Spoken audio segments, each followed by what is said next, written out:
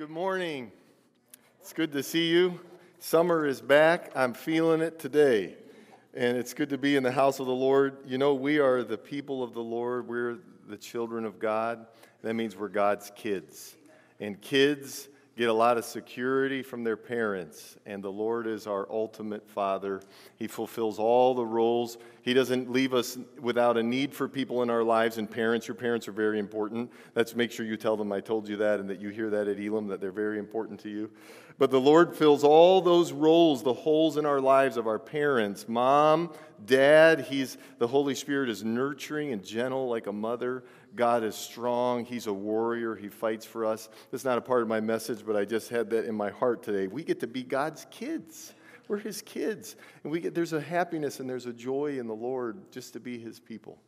And it's a happy and fun thing to be together in the house of the Lord. So I want to talk to you today about excitement for the things of God. Who's excited for the things of God? Yeah. Do you remember a time when you were getting established in the Lord, perhaps, and maybe concerned more about being dignified and things like that? Do you remember a time when you weren't really solid or free in the Lord, and you would see someone who was just kind of crazy about the Lord? Just a little bit seemed a little loopy when they would talk about Jesus all the time.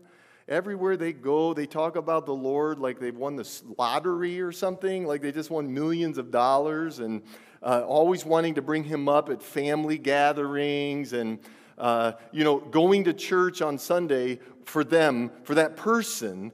Remember, just think back to that time if you've ever been in this position.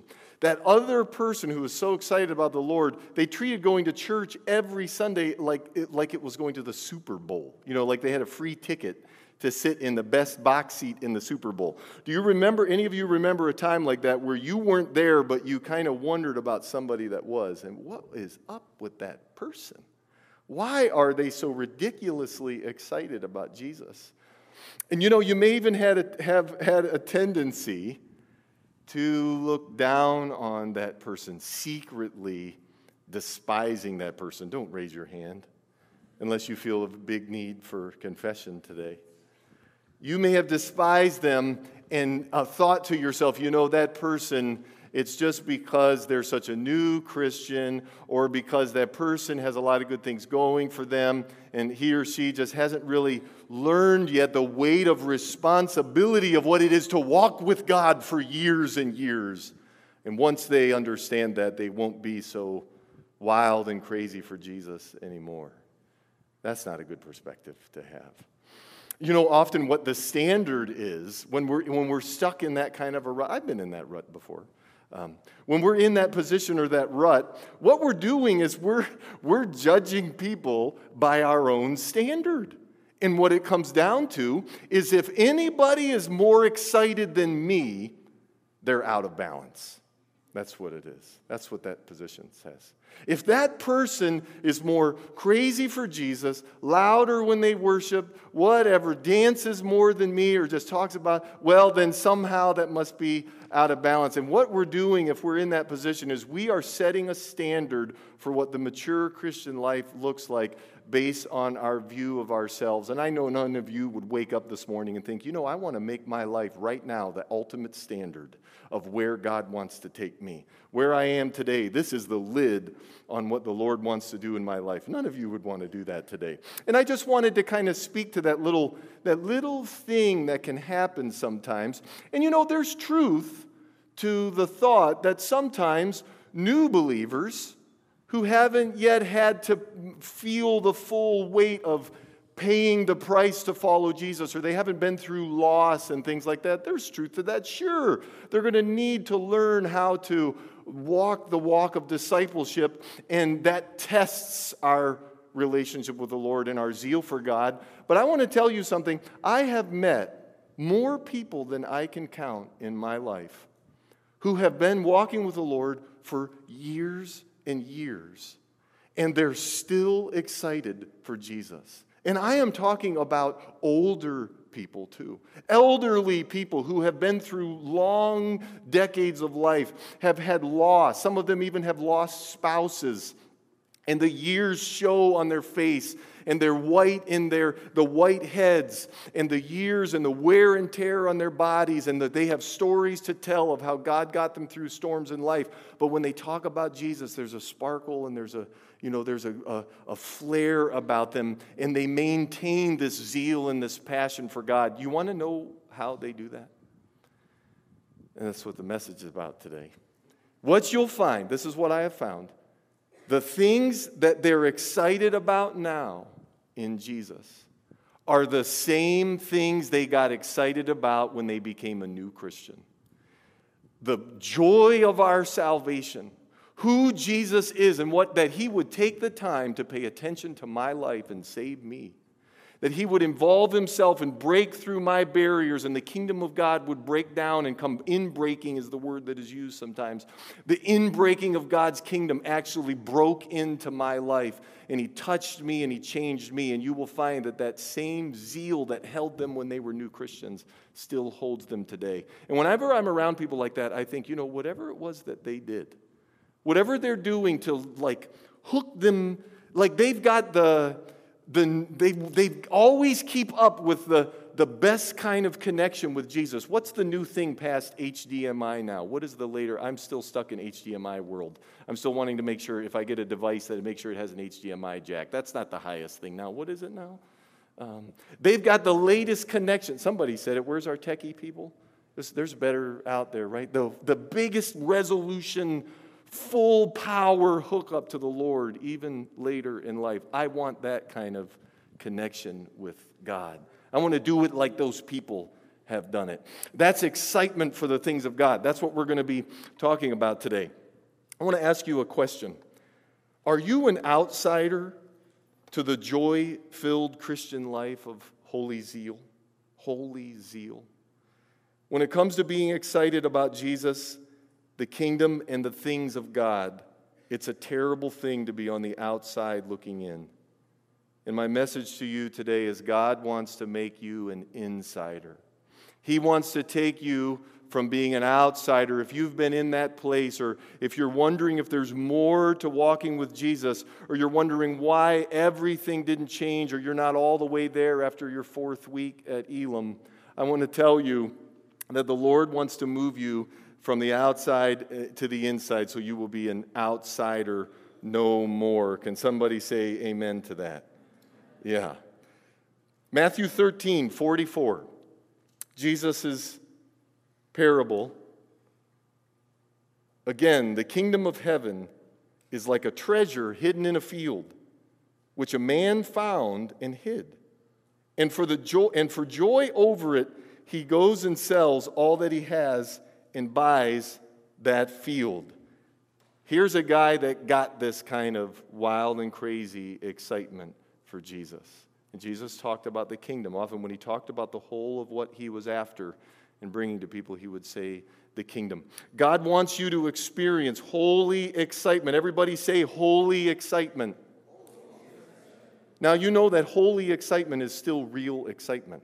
Sometimes when we add a word like that, that can take us back to that mindset. Maybe you once were in a place where you thought, my life used to be fun and exciting, and then I found Jesus, and everything has changed.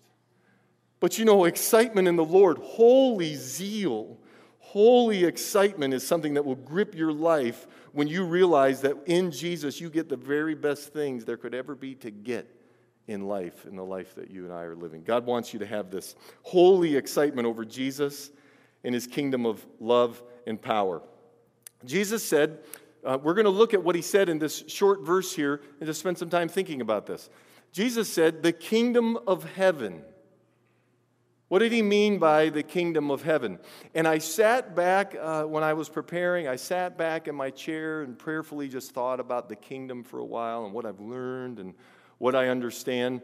And knowing that we could go into huge explanations of what the kingdom is, I tried to put in one sentence, theologically, kind of a fair and encompassing and appropriate statement about what the kingdom of heaven is. And here's what I put in your notes there. What is the kingdom of heaven? The eternal realm of God under the rulership of Jesus, now expanding through an amassing of redeemed people who have been called to love and enjoy God and His creation forever. Do you like that one? I really like that. I reworked it and I went through. If that's not your favorite statement, that's okay, about the kingdom. But I got really excited as I was working on this, thinking, yes, that is, when I hear the word kingdom, that's what I think. I want to tell you, if you're looking for a great cause, if you're looking for a group of people who have a cause and have a purpose to give your whole life into, where your time and your energies invested will have returns beyond anything that you ever thought possible, the kingdom of God is the place to give your time and energy. The effects of what you invest, the after effects, will last not only in your lifetime, the effects of what you sow into the kingdom of God will outlast you on into eternity. And it's no wonder that people get so excited when they realize what we can give our lives to. God's kingdom will outlast everything else there could ever be. I have a bunch of big statements here. God's kingdom will outlast everything. All other causes on the earth, good causes, good things, even the sub causes of the kingdom that all kind of have their part. When the kingdom is number one in what we're doing, all the other sub causes we have get to kind of see, this is the amazing thing about the Lord. All our other, there's lots of causes we get excited about, but the kingdom outlasts them all. And you want to know what's so great? There's no annual membership fee, renewal fee, no club annual renewal. Jesus paid the club fee, if you will. He paid the price so that we can get in, and the price we pay is the willingness to say yes and to surrender our lives to Him and say, Jesus, you get my all. I want you to have my all for your kingdom. No thing or relationship or accomplishment in one of those three, can you think of something in one of those three that's big and important to you? I certainly can. All kinds of good things. But no thing or relationship or accomplishment will ever compare to the value of the things you find when God brings you into His eternal kingdom through faith in Jesus. One of the ways that I learned this lesson in my life, is I learn lessons about the value of kingdom things when I get problems with earthly things, or when I lose important earthly things. I learn lessons. I'm a good lesson learner by hard lessons. I'm one of those people. When I was 4 years old, I had amassed in my first fishing tackle box. My dad his uncle took him fishing, and then my dad raised me as a kid. That's how we would spend quality time together, as fishing. In my first tackle box, by the time I was 4 years old, I had $100 worth of lures in my tackle box. And that, it's been a few years since I was 4 years old. So $100, I've seen lures now, it's like $15 for one lure. It wasn't the same back then. So this was like a super loaded, packed tackle box. There's a feeling you get. It would be like sort of a mechanic when he gets a new Craftsman, like the big tool thing in the garage. You just get this feeling when you go into the garage and you see your toolbox. When I would walk with my dad and carry that tackle box, there was just a sense of pride. Like this, I had better lures than my dad. And, because he'd buy me things. My uncle would give me some. And we were fishing one day on a cloudy, rainy day. I still remember it very vividly because of the pain that it left with me. You know where I'm going with this story. We were fishing at a pond at a park in Akron, Ohio, in the city of Akron, Ohio, which, if you're a fisherman, you happen to know that's where one of the greatest lures of all time is made, Arbogast lures. There's a little trivia for you. And that day, I was walking with my dad, and we were going around fishing there in Akron, and I left my tackle box in the grass, and we went kind of around to the other side of the pond, and then it hit me. My tackle box. And sure enough, a few minutes later, went back, gone. I was devastated. $100 collected since I was 2. For 2 years I had collected. And close to that time, if that wasn't bad enough, and for a kid, that was like, oh. Close to that time, my single most precious possession, my Luke Skywalker action figure that was so worn out. I mean like the original. My brother-in-law heard a similar story like this one time I was telling, and he felt so bad for me that he had his original Luke Skywalker that he kept for decades, and he gave it to me one Thanksgiving. That was so nice of him. I still have it to this day. It's probably worth a lot of money. You can't have it. But and so, it was my single most precious possession, and I would play with it all the time. And then close to the time, I'm depressed, and I broke the head off of the action figure. I went to my mom. I remember walking down the hall like, just depressed, And in an instant, what was so valuable to me was gone. That's a little kid story. A lot of more important things in life show their temporary nature and their timeline value to us because we can lose them and people can take them. When it comes to the things of God, no one can take from you what God does in you, even if they try to take it with words. Once God begins to write his story in you, nobody can take that away. And they never break. The things of God never go out of style. They never break. They don't rust. The treasures of the kingdom don't rust. No wonder people would want to give their whole lives to the things of God because they have a lasting value, not only into eternity when we won't be here to see what has come of the things we've received and invested, but in our lives now. They remain with us throughout our lifetime. Jesus used the word treasure, and the word he used doesn't mean you might picture when you read that scripture, you might picture like the guy, if you read that short verse there, Matthew 13:44, that the guy was going through the field and doing something, and then he found like a gold orb or globe or something. But the word means a store of treasures, like a treasure box kind of a thing. A whole bunch of treasures he stumbled upon. There is a whole trove of treasure that comes into our lives through Jesus. Did you know that your salvation in Jesus, it's the end, it's the beginning and the end, but there's more good things to come?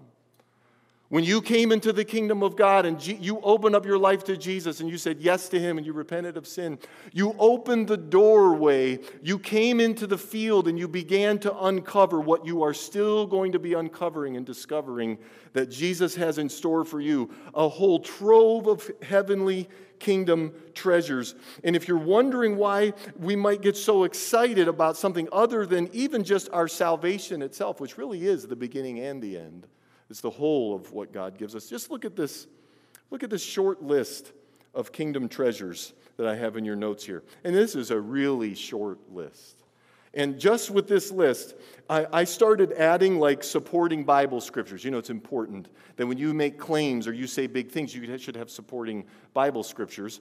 And like it was so easy to find supporting Bible scriptures, and there were so many that the notes, then your note guide, like 12 pages or something.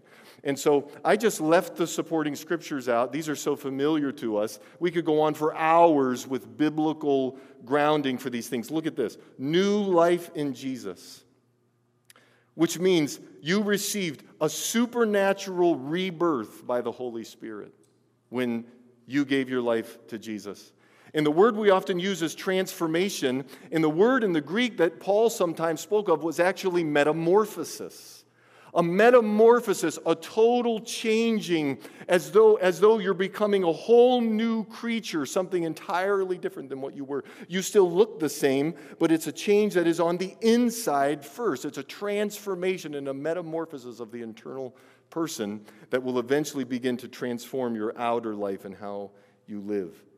Forgiveness and spiritual cleansing. Jesus doesn't forgive you of some sins except the bad ones, the really bad ones. He forgives us of all of our sins, and that means that in Jesus, there is no separation from him. No, there's no separation in the presence of God when we come together and worship and when we're in prayer meetings and we're by ourselves with the Lord. The Lord does not stand back from us wondering if we're going to get our act together today. We're cleansed in Jesus and we're invited into His presence. There is no damnation. We will not be condemned to hell because of Jesus. There is no shame for us today, and there's no condemnation for how we have screwed up in our lives and how we continue to find ourselves sometimes falling and goofing up and messing up and sinning. We seek forgiveness and we repent of sin, but in Christ we are made clean. We're cleansed in Jesus. We have an eternal home with God. There's bliss and security awaiting us in the presence of the Lord. Bliss and security. We have relationship with God, life in the Holy Spirit right now, which means experiencing His presence every day, learning, growing in intimacy with the Lord, growing in nearness to Him. These are awesome treasures. We have purpose and calling, not just the people who are on staff, not just the people who lead, but everybody has a purpose and calling. And when you came to Jesus, you stepped in line by receiving Christ and coming into salvation. Your life got plopped into the line that God has for you in the plan and the purposes of your lives. You began walking down that road of purpose and calling, and He's going to unfold that to you. We get holy fellowship. What's that? It's another holy fellowship. You could even say sacred fellowship. The special kind of happiness that comes with togetherness with God's people. There's just something different when we relax with the people of God, when we fellowship or break bread and have meals, or when we worship. But what I was thinking about is even just relaxing and being like regular, like on the couch, like, hey, how's it going today? Hanging around with other believers. There is something about the happiness with fellowship with believers that is different than being with non-believers. I've seen it so drastically in my life. What a precious treasure. Last one here in this short list, deliverance and freedom from spiritual darkness. Jesus came to destroy the works of the devil, not to manage them in your life. He came to destroy the devil's work, and He came to deliver you and to free you. In Christ, the Holy Spirit breaks chains. He breaks bondages. He breaks the things you have been trapped in, the hurts and the stuff that has locked you up and made you not a free person. God is able to deliver you and set you free. And when you get free of stuff, you're going to get excited.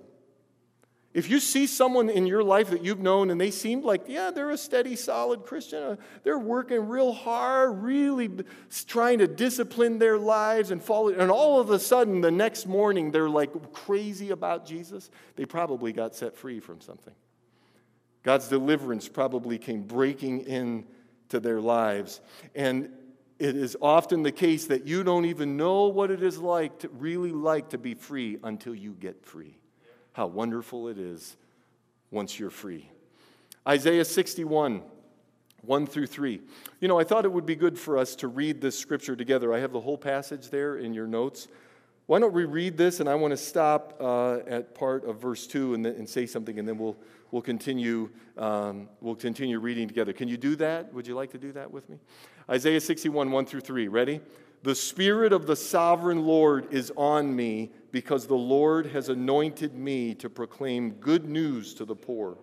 He has sent me to bind up the brokenhearted, to proclaim freedom for the captives and release from darkness for the prisoners, to proclaim the year of the Lord's favor and the day of vengeance of our God. Jesus quoted part of this passage when He was introducing Himself in His ministry.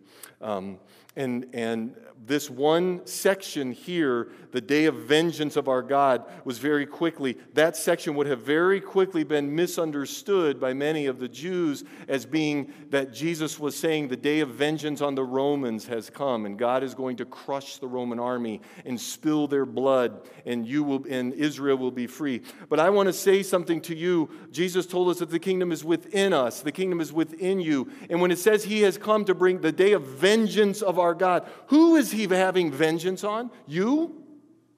I bet there's somebody here that when you read things like that, you think God, that means God wants to have vengeance on you. Not you. Your spiritual enemies.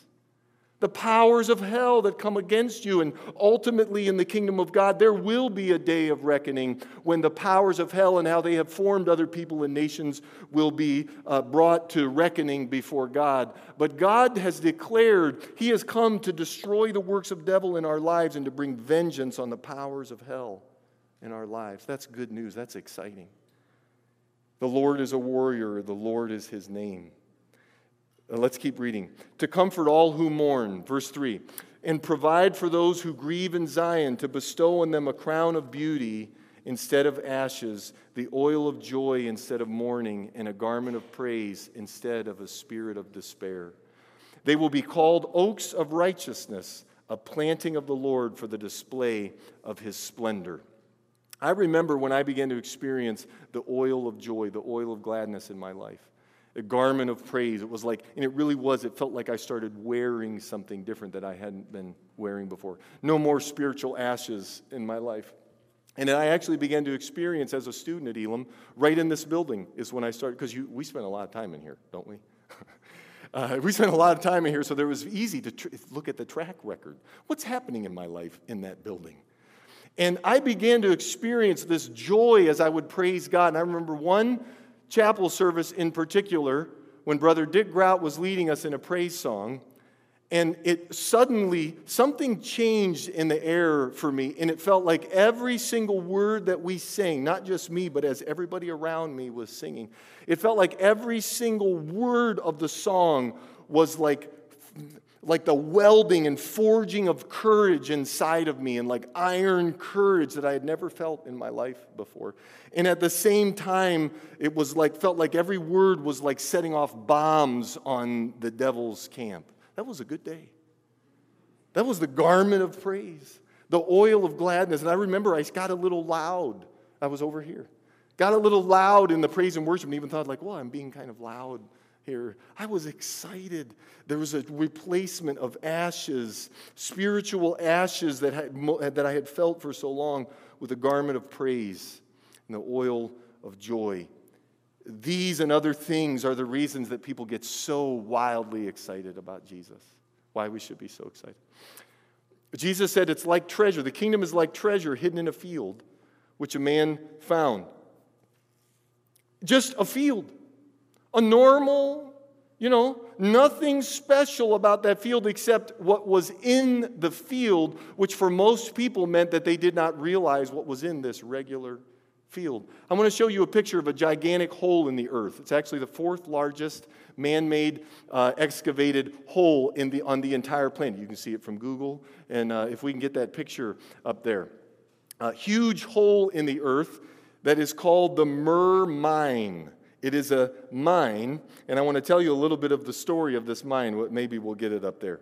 Many years ago, Russian geologist Yuri Kabardin, if I'm saying his name correctly, and his team went on an expedition into the wilderness of Siberia to look for kimberlite. Does anybody know what kimberlite is? All of you scientists and geologists and things. Kimberlite, what's so special about kimberlite? Kimberlite is a volcanic rock that is associated with the presence of diamonds in the rock. And so there it is. Look at that. I mean, that you don't want to fall in, be texting somebody, whoops, goodbye, goodbye. It's the fourth largest hole. Planes are cautioned. Planes aren't supposed to fly near or over that because it has its own little low pressure system. It's so huge that it has a vortex of air that will form in certain weather patterns. Totally man-made. After failed expeditions looking for kimberlite, which they're looking for diamonds, this team of geologists came into this vast region of Siberia, looks like an utter wasteland. For 7 months of the year, the ground is frozen solid, and the temperatures will often hover around 40 degrees below zero, Fahrenheit or Celsius, I think, once you get to 40. So cold that when they brought equipment in, the tires on the vehicles would shatter. In steel that they were using, when they put weight in steel, it would shatter the steel. But they found kimberlite in the earth. And what followed became an entire mining city, as you can see in the picture there, a whole entire city, employing thousands of people when they began to dig and discover the diamonds that were under the surface of the earth. It became one of the largest diamond mines of all time, and at its peak was producing over 10 million carats of diamonds a year. That is a lot of diamond. And it brought in billions and billions of dollars into Russia and is attributed with helping make Russia the world power that it is today. But to everybody else except those geologists, that was an utter wasteland, so unattractive nobody would ever want to live in that place. But for those who were willing to look carefully and do a little bit of digging, the rest is history. And there's something about a story like this, and that's a real story there, a true story. There's something about this that speaks to me about the lives that most people live. When they look at their lives, they survey the field of their lives. Everything seems so normal. And you may notice all the problems. You know, you look out over the field and you just see the problems and the unattractive things. But I want to tell you that if you're willing to partner with God and you look a little more carefully and you do the work, you dig a little bit, you dig a little harder, look a little longer, there are good things that you're going to find in God. Number 3. The ordinariness of the field, this is Jesus' story, is the ordinariness of life. The great spiritual riches God wants to give us in Jesus are awaiting our discovery as we live out the gospel in our everyday lives. And for the one who looks more carefully and digs a little deeper, this is what it takes. The problem is that too many fail to pay attention to what's lying beneath the surface of their regular lives. But the truth is, there are treasures for you in Jesus right now. Not some far-off future where you're waiting for things to get better for you, or you're hoping that maybe by the end of your time at Elam that something good will happen in your life. That's not how God works. He is immediate to our situation. His presence is in our lives, and He's here now, and there are things and treasures that He wants to bring to us now. And we're going to move along very quickly here, and then we're going to close with a praise song. And Jesus said, and for the joy over it, He goes and sells all that He has and buys that field. There's the wild and crazy excitement. This guy was like, this is what I've been looking for all my life. Sold all his stuff, bought the field, and was like lock, stock, and barrel given over to getting a hold of what he had found.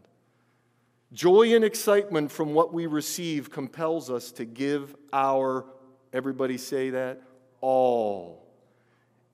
The missing piece that some of us are looking for. Why is it that so-and-so is so much more passionate about the Lord than me? Why is it that I don't feel like I'm living sold out for God? Why is it, what is the blockade in my life? Why am I holding back? And what I want to say to you is one of the things that God wants you to do, one of the missing pieces, is the joy of the Lord that comes into your life as God's kingdom begins to break into you. And it's a supernatural joy that starts to take hold of your spirit, and this excitement just begins to follow. And you get a willingness. It's like an engine that gives you all this drive and this energy to just want to give your all to the Lord. And the word joy that Jesus used literally means, this is so encouraging, joy in the grace of God. This is a spiritual zeal for the Lord. It's a very spiritual thing, spiritual zeal for the Lord. But it's joy in the grace of God, which means it is a grace work of God, and it's not something that you have to work up.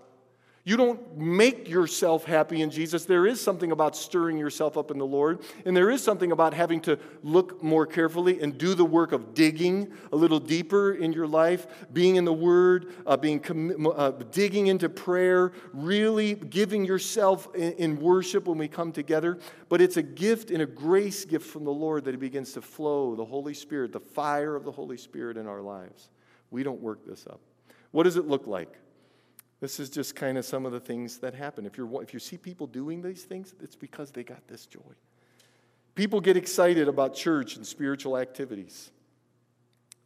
They want to spend more time with Jesus. Suddenly, they may not want to go out with the gang as much as they used to.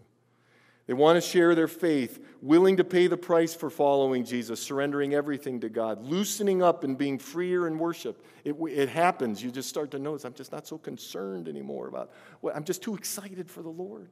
I don't care if people hear me singing off tune or whatever it is. No more silent faith. What do I mean by that? For some of you, it is a big step for you, and I believe even still today, it's a big step for you to not just speak about Jesus to other people, although that's a big step, but for you to open your mouth verbally and talk to the Lord himself. You need to understand you don't have to fear the Lord. And I've met precious saints of God who have so much going on in some of these blockades that they're afraid to say the name of Jesus verbally in his presence, feeling unworthy to speak to the Lord. And I want to tell you, you don't need to have that fear. The Lord wants to give you the oil of gladness and help you make that step. Why don't we stand together? I just had an encouraging scripture here, and if the worship team could come. When I was thinking about the treasures we get from God, something hit me when I remembered what God treasures most in the world. Deuteronomy 7:6, for you are a people holy to the Lord your God. The Lord your God has chosen you out of all the peoples on the face of the earth to be his people. Look at these words in your notes at the end of this verse. His treasured possession. He gives us so many amazing things. We get back so much more than we give when we surrender all to the Lord. And yet on the other side, from his view, the treasure he is after is you and me. This is how God thinks. This is what he wants. It's you and me. I'm encouraged by that word.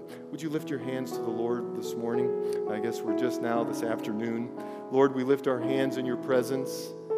God, we need the oil of joy. Joy in the Holy Spirit, the freedom that comes from you today. Father, would you help us to look more carefully at the situation of our lives? Lord, to do the work, to dig. There are treasures waiting for us.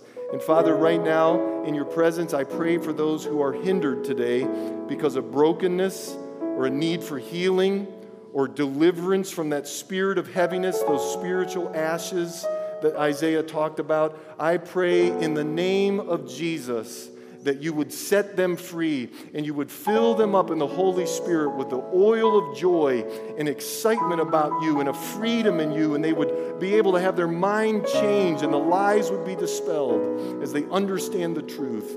And we pray it in the precious name of Jesus. And we rejoice in you today, Lord.